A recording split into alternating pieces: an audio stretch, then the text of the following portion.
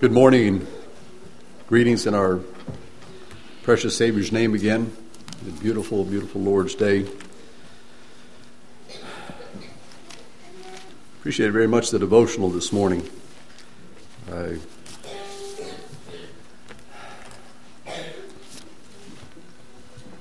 Blessed by the thoughts that were shared there, the hoary head. I don't know about you all, brothers and sisters. I enjoyed my youth. There's a lot of things there I wish I could go back and redo, but that's not possible. But I don't want to go back. I want to go forward. The more I understand of the Word of God and what God has for His children in store for the future, I'm looking forward to my eternal reward. And I feel so sorry for people that are so focused on their trying to retain their youthful appearance and trying to stay in that state, and somehow I feel like they don't understand what God has in store for them. This morning I'd like to share something with you all as a congregation here. This is not a message that I had come up with myself. It's something that I had heard and learned from someone else. I remember the brother gave me a tape, and Brother Ivan Stolzfus there from the West Haven congregation. I was driving to Delaware to visit my mother, and I remember going down the road listening to this tape, and I was so emotionally stirred I couldn't even hardly see to drive. And again, just a blessing as I understood in a different way what Jesus Christ had done for me. And speaking of the blood covenant, and after that particular message by this individual that had studied the Jewish culture, now I understand that some of you all possibly have heard a message similar to this, and I didn't realize the connection that you had of a young couple there from your congregation over in Israel, that you possibly have heard some of these things. So after that message, I had sought someone that could come into our congregation and to give us some teaching. And so we were able to do that, and it was such a blessing, and I would really encourage you as a congregation. There's different individuals that have studied Jewish culture, because somehow our concept of things as we read scriptures, and I'll just give you for instance, the one thing I remember in particular in that weekend of meetings there, when talking about in Psalm 23 there, when he's talking about he leadeth me in green pastures. The individual that was sharing there, he said, our concept of green pastures, and as I look in this lush valley here, green pastures is maybe being knee-deep in clover or alfalfa. That's what we consider green pastures. But as the psalmist was referring to green pastures was, of course, being in a desert land, that green pastures was a little clump of grass here, a little clump of grass here, a little clump of grass here. And his point was that God gives us what I daily need. Now here in America, we in a land of wealth and prosperity, we're used to having things mapped out 6 months, a year out ahead. We like our future secure. But there in the desert land, he's talking about one clump of grass, just what I need for today. Totally changed my whole view of what the psalmist was actually referring to. This morning I'd like to talk about the blood covenant. And I'd like to start in Genesis chapter 12 and look through several verses here. In Genesis 12, and this is where God had called Abraham out of that setting to go into a land that he wasn't sure where he was going to go. You see this relationship that God had desired. Genesis 12, verse 1.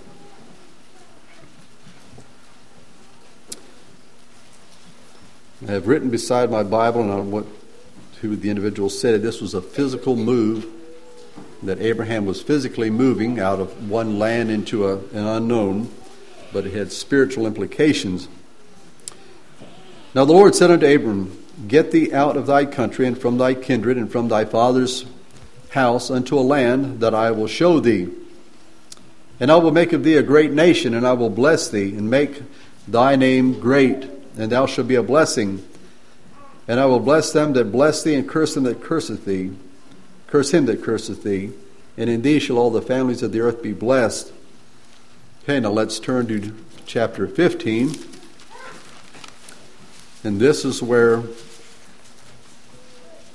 God enters into a covenant. Genesis 15, verse 1 to 18. And after these things the word of the Lord came unto Abram in a vision, saying, Fear not, Abram, I am thy shield, and thy exceeding great reward. And Abram said, Lord God, what wilt thou give me, seeing I go childless, and the steward of my house is this Eliezer of Damascus? And Abram said, Behold, to me thou hast given no seed, and lo, one born in mine house is mine heir. And behold, the word of the Lord came unto him, saying, This shall not be thine heir, but he that shall come forth out of thine own bowels shall be thine heir. And he brought him forth abroad, and said, Look now toward heaven, and tell the stars, if thou be able to number them. And he said unto him, So shall thy seed be. And he believed in the Lord, and he counted it to him for righteousness. And he said unto him, I am the Lord that brought thee out of Ur of Chaldees, to give thee this land to inherit it. And he said, Lord God, whereby shall I know that I shall inherit it?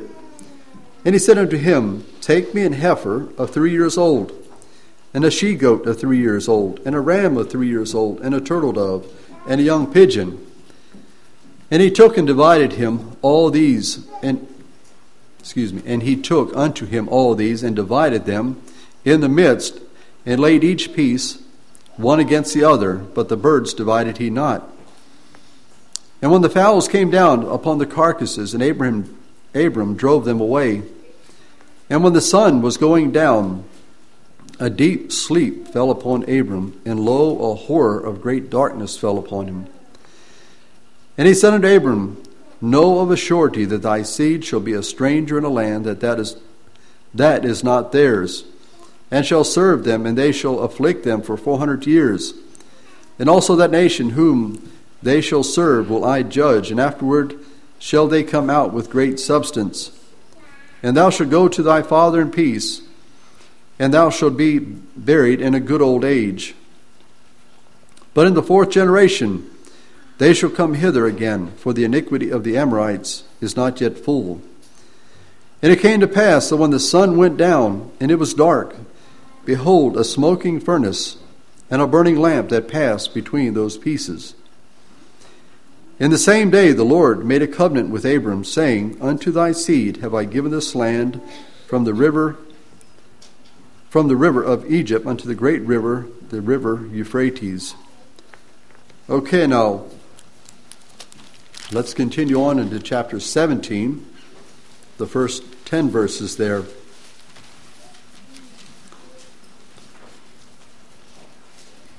Chapter 17, verse 1. And when Abram was 90 years old and 9, the Lord appeared to Abram and said unto him, I am the Almighty God. Walk before me, be thou perfect. And I will make my covenant between me and thee, and will multiply thee exceedingly. And Abram fell on his face, and God talked with him, saying, As for me, behold, my covenant is with thee, and thou shalt be a father of many nations. Neither shall thy name any more be called Abram, but thy name shall be Abraham, for a father of many nations have I made thee, and I will make thee exceeding fruitful, and I will make nations of thee, and kings shall come out of thee. And I will establish my covenant between me and thee and thy seed after thee in their generations for an everlasting covenant, to be a God unto thee, and to thy seed after thee. And I will give unto thee and to thy seed after thee the land wherein thou art a stranger, all the land of Canaan, for an everlasting possession, and I will be their God. And God said unto Abraham, Thou shalt keep my covenant therefore, thou and thy seed after thee in their generation. And this is my covenant which ye shall keep between me and you, and thy seed after thee. Every man child among you shall be circumcised. Now we see God making promises to Abraham in these different verses that we read.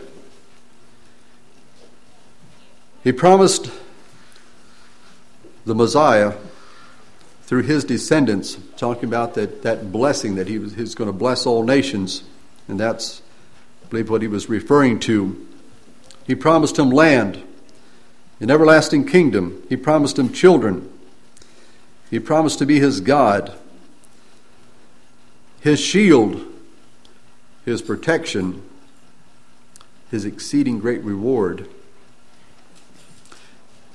Now there in chapter 15, if you read in the previous chapter there, he had just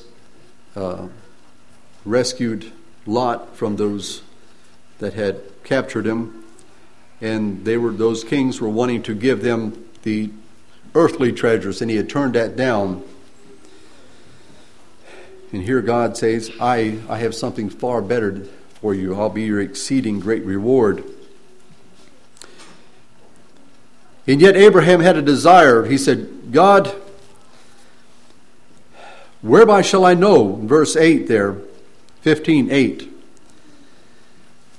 Whereby shall I know that I shall inherit it? You know, he wanted some kind of a commitment, some kind of a, beyond that promise. And as I understand, in the Jewish culture, they call it chutzpah, or a passion for God. So God said, I'll make a covenant with you. Now this is where I never understood really what a covenant really was. The covenant in the biblical sense is more than just a simple agreement or a commitment or a promise, but it's a relationship. A desire to assure the other one that you're entering into a relationship with of their love and loyalty. Now, we don't use the word covenant in our time other than in Scripture. We understand what a contract is. The contract is based on suspicion, mistrust. You want evidence to hold the other person to his commitment, so you sign a contract. He promises that he'll do a particular work for you, and so you want to, maybe you don't trust him, and so you want it down in writing, something, the legal document, that you can hold him to that which he has promised. But a contract it doesn't involve the whole person. It just maybe involves his skill, or it's a certain time frame. If I promise to do a job in mason work and I quote a price and I tell him I'll do this feature and this feature, and we sign a contract. Whereas a covenant involves everything about you. It's a total commitment. It involves not only my skill, but it involves the person itself. The contract can expire, but a covenant is something that's unending. But the covenant, as I understand it, is between a greater party and a lesser party. And sometimes, and I think I've been possibly guilty of that, we think of a marriage as a covenant between a man and a woman. But as this individual brought it out, that it's a covenant of a young couple entering into a covenant relationship with God. And in the Jewish culture, that covenant, as I said, is between a greater party and a lesser party. The greater party sets the terms. They set the terms for himself. He said, I will do this. And he sets the terms for the lesser party, that this is what's expected of you in this covenant. I looked up the word covenant, and it's the idea of cutting. The root word in covenant is to cut. It involves blood. So we read there in chapter 15 where he tells Abraham, he says, you get 5 things. He says you get a heifer, a she-goat, a ram, turtle dove, and a young pigeon. Now it's interesting, but that he didn't have to instruct Abraham what to do with that, because God was entering into something that Abraham, the culture, Abraham knew exactly what to do with these. Now, as I understand it, and he says there, he divided in verse 10, he took unto him all these and divided them in the midst, and laid each one piece against the other. As I understand the cultural thing of entering into a covenant, is he would take these animals, the larger animals, and they would divide them in half, but leave them intact on the back side. He would just divide them in half and fold them as they laid them beside each other. As to the place where the blood could run into a area there, all that blood would drain into this particular area. And then they would, the greater in this covenant, he would make a commitment, and he would enter into this blood, and they would step into this blood, and he would stomp in this blood. He'd pull his robes up and he'd stomp in this blood. It created a very powerful picture that I'm committing myself to you, and if I fail in my commitment to you, you can do this to me. That you can slay me and you can stomp in my blood. Then the lesser party, then he too would enter into that, which that was required of him and his part. And he would enter into that blood and he would stomp in that blood as a symbol of his commitment to this relationship. And so that covenant was established. So here we are. The scene is before Abraham. He has the animals prepared there. And I never understood what it was that Abraham experienced here. Okay, God says, Abraham, I will provide the Messiah. I will provide you an inheritance. I will provide you children. I will be your shield. I will be your exceeding great reward. And so Abraham is okay, God, but what's my part? In chapter 17, verse 1 there, he says, walk before me and be perfect.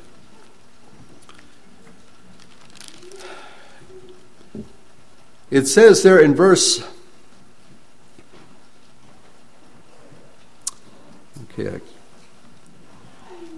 12, as Abraham understood what God was expecting of him in this covenant, God was going to promise him all those things. His part was that he had to walk before him and be perfect. And it says that a deep sleep fell upon Abram, and lo, a horror of great darkness fell upon him. Abraham, as he understood what his requirement was now,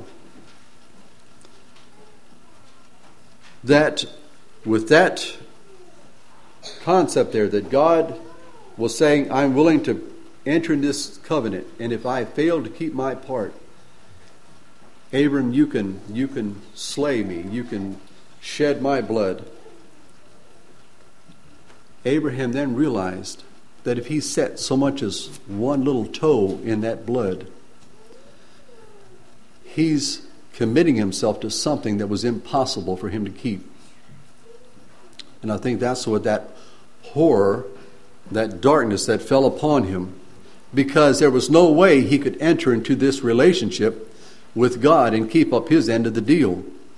that God would destroy him because it was impossible for him to walk perfectly. But then you see a very beautiful thing in verse 17. You have two things there now. And a covenant, if you look it up in the Strong's, it talks about a cutting, talks about passing between pieces. That's the actual definition if you look it up. And so you see two things there. It says, and it came to pass that when the sun went down and it was dark, behold, a smoking furnace and a burning lamp passed between those pieces.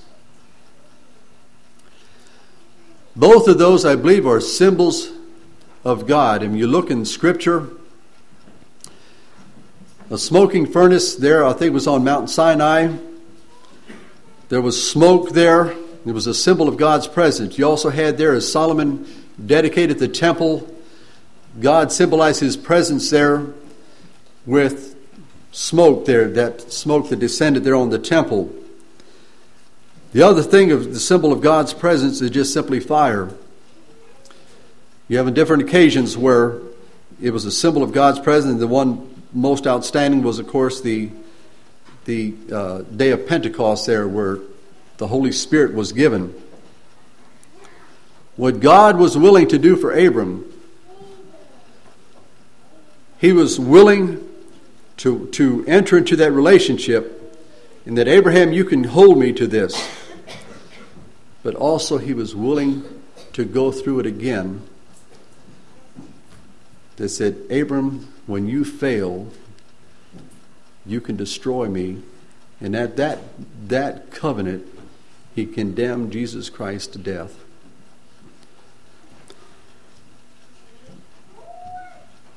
God was willing to do for us what we couldn't do for ourselves, that he was willing to bear the punishment for that which we couldn't keep in that covenant relationship.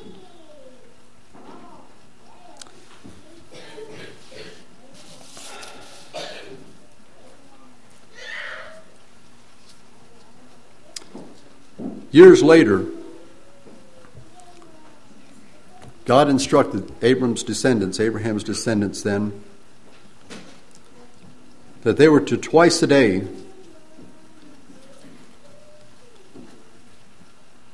in our time frame, it was 9 o'clock in the morning, 3 o'clock in the afternoon. That would have been the 3rd hour and the 9th hour. That they were to twice a day, they were to take these animals, one of these animals, and to shed blood as a reminder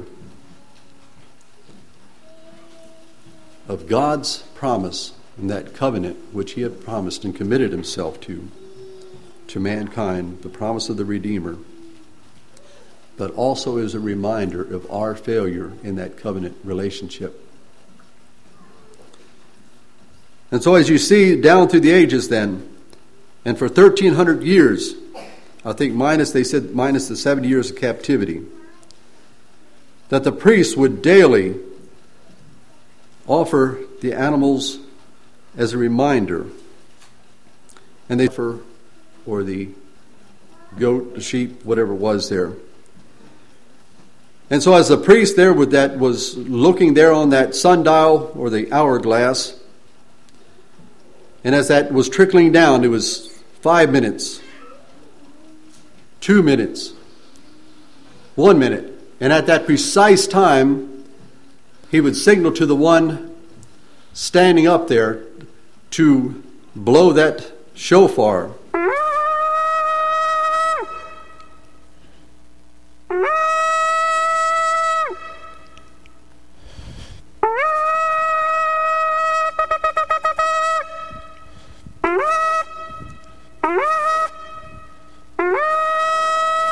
Shofar blowing.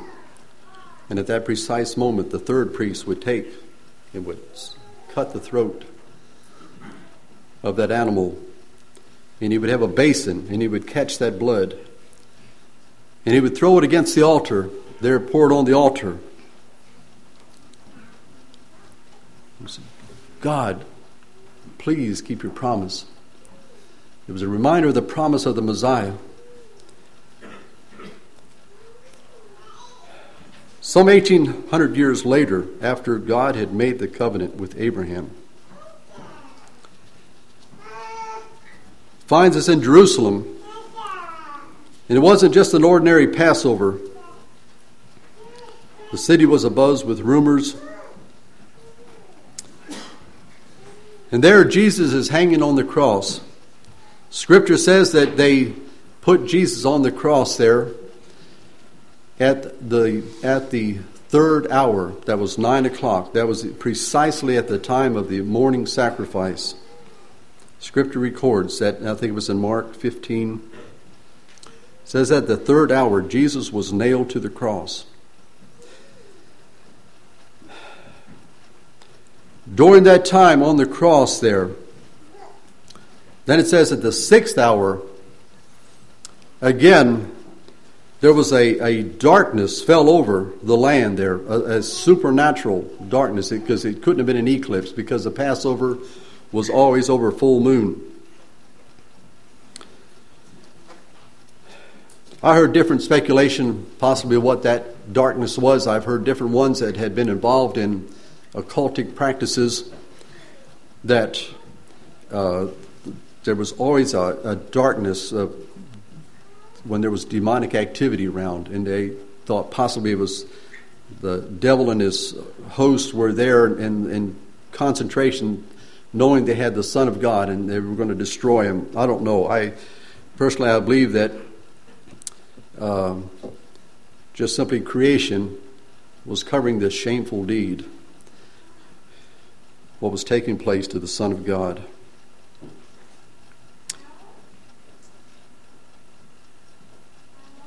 But brothers and sisters, what touched me so much is, as it said, as the ninth hour approached at the evening sacrifice, again, as the priests standing there in their ritual, what they've been doing for hundreds and hundreds and hundreds of years, you had the three priests that were in place there. And again, they were going through that ritual again, that sundial, that hourglass was trickling down. And as Jesus was hanging on the cross there, and it says there as that trickled down, it was 10 minutes, 5 minutes.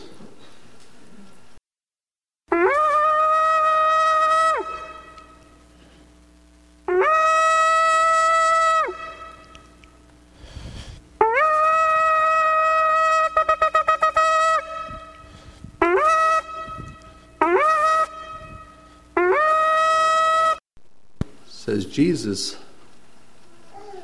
lifted up his head and he cried, "It's finished! I've kept my promise."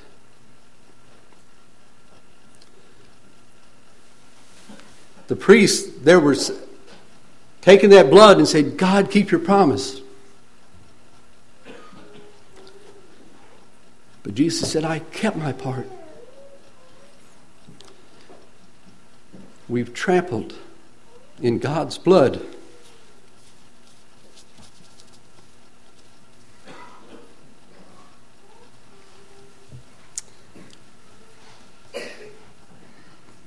He says, now I'm offering a better covenant.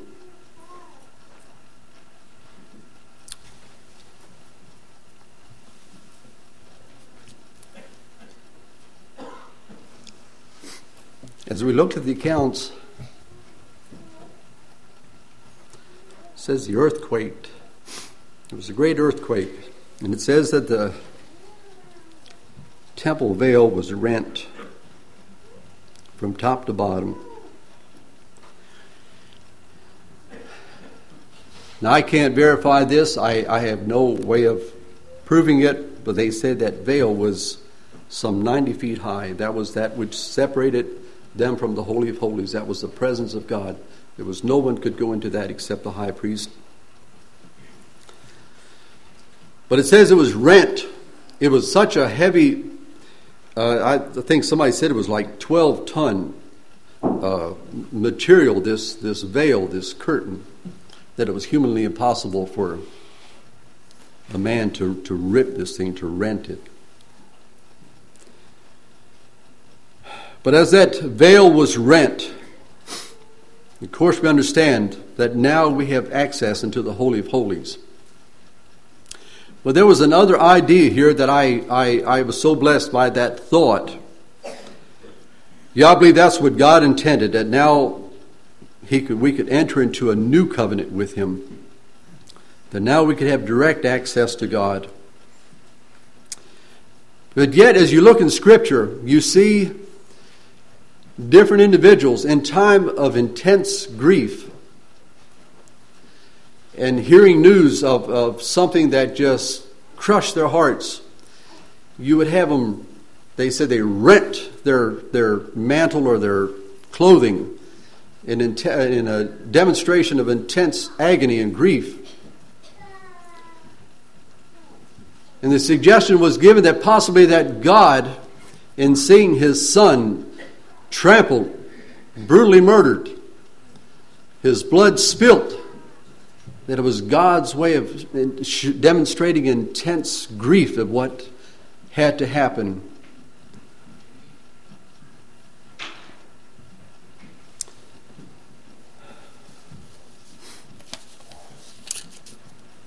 I don't know what that does for y'all this morning,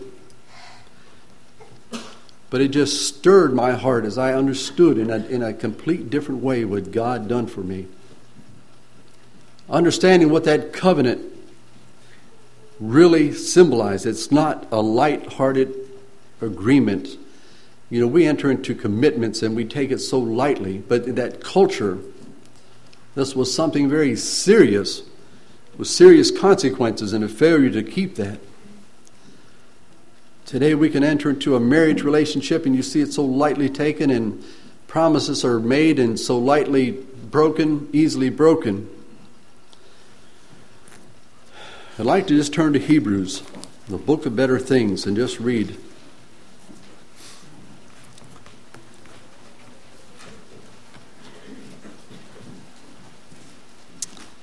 Hebrews chapter 8.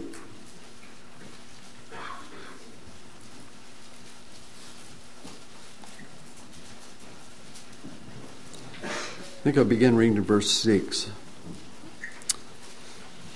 But now hath he obtained a more excellent ministry, by how much also he is the mediator of a better covenant, which was established upon better promises. For if that first covenant had been faultless, then should no place have been sought for the second. For finding fault with them, he said, Behold, the days come, saith the Lord, when I will make a new covenant with the house of Israel and with the house of Judah, not according to the covenant that I made with their fathers in the day when I took them by the hand to lead them out of the land of Egypt, because they continued not in my covenant, and I regarded them not, saith the Lord. For this is the covenant that I will make with the house of Israel after those days, saith the Lord. I will put my laws into their minds and write them in their hearts. And I will be to them a God, and they shall be to me a people. And they shall not teach every man his neighbor, and every man his brother, saying, Know the Lord, for all shall know me, from the least to the greatest. For I will be merciful to their unrighteousness, and their sins and their iniquities will I remember no more. In that he saith, a new covenant he hath made, the first old. Now that which decayeth and waxeth old is ready to vanish away. And a lot of this is a quotation out of the Old Testament, a promise that God made back in the book of Jeremiah. He used Jeremiah to prophesy. That relationship now, that God coming and residing in my heart. And the only way that we can enter into that covenant relationship now, that Jesus' blood was spilt there, that it's only as we go through the blood of Christ can we enter into this new relationship. No, we don't do it as they did in that Jewish culture. We don't now stomp in his blood. And yet the parallel is there. It needs to pass through the blood. And he says, when I see the blood, in the Old Testament there, the Passover account, the type of Christ, there's many types. But as he sees the blood applied to my heart, is now I enter into that covenant relationship with him. It's not a light thing. And yet so often we see people, they say have the new birth experience, and yet it's become so cheap, so lightly esteemed. You can keep it if you want to, or if you choose not to. That type of a thing in nominal Christianity. And we understand what God was willing to do for me. How many times I failed in that, my part of it. And yet his blood is there, the forgiveness is there. Brother and sister, it's the marvelous, marvelous grace. And yet I'd like to look at one more scripture.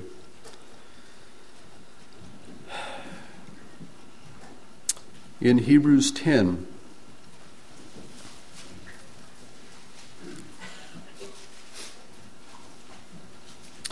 And I'm not sure where I should maybe read verse 19. And having therefore, brethren, boldness to enter into the holiest by the blood of Jesus, by a new and living way which he hath consecrated for us through the veil, that is to say, his flesh, having a high priest over the house of God, let us draw near with a true heart and full assurance of faith, having our hearts sprinkled with an evil conscience, from an evil conscience, and our bodies washed with pure water. Let us hold fast the profession of our faith without wavering, for he is faithful that promised. And let us consider one another to provoke one another, to provoke unto love and good works, not forsaking the assembling of ourselves together as the manner of some is, but exhorting one another, and so much the more as you see the day approaching. And that's what we're here together this morning for, is to provoke one another, to stir one another. That's what our assembling is here, is to reminder of what we're here for. What has transpired, and that we can pass it on then to the next generation. They understand. Now that's the only way that we can have peace with God, is through the blood of Jesus and what he done for us. And yet as you see Christianity becoming more casual and lukewarm and apostasy, church is so lightly held. You can attend if you want to. If you don't feel like it, if you want to go to the ball game, or if you want to do something else, you're working late, don't feel like going.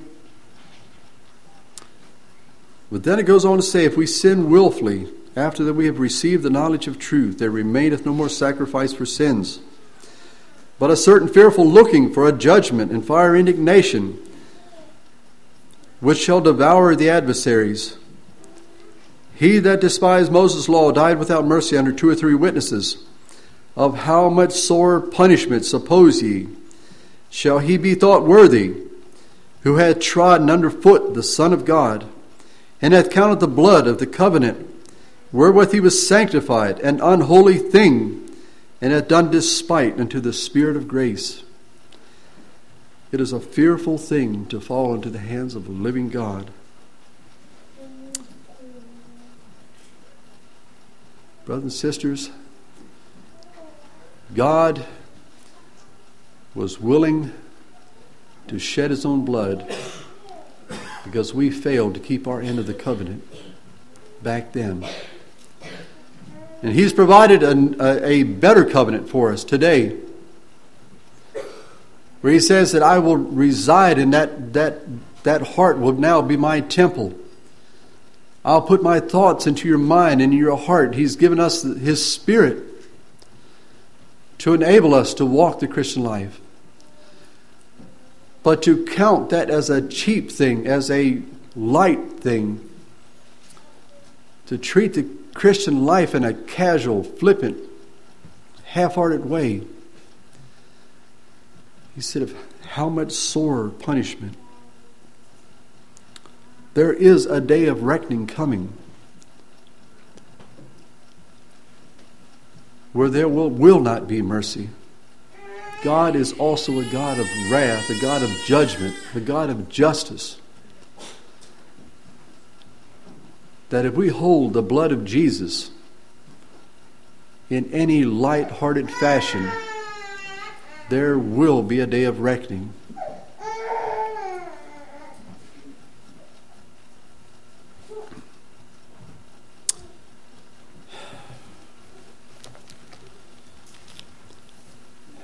May God somehow help us this morning to understand that. Because it's so troubling to see the people not comprehending what the Christian life is all about. And somehow the spirit of this age, as we see Christianity becoming something that is so diluted and watered down and such a conflicting ideas and things, we've got away from the pure Word of God. Brothers and sisters, it's a fearful thing to fall into the hands of a living God. Today is the day of salvation. Today is the day of grace. Brothers and sisters, may we just anew this morning, just somehow renew our vision, renew our understanding of what it means to be a child of God and what God desires of us. His obedience, a commitment, that covenant relationship where we're holding, that we're committed to Him no matter what the cost, because He's done so much for us. Shall we just simply bow our heads for prayer?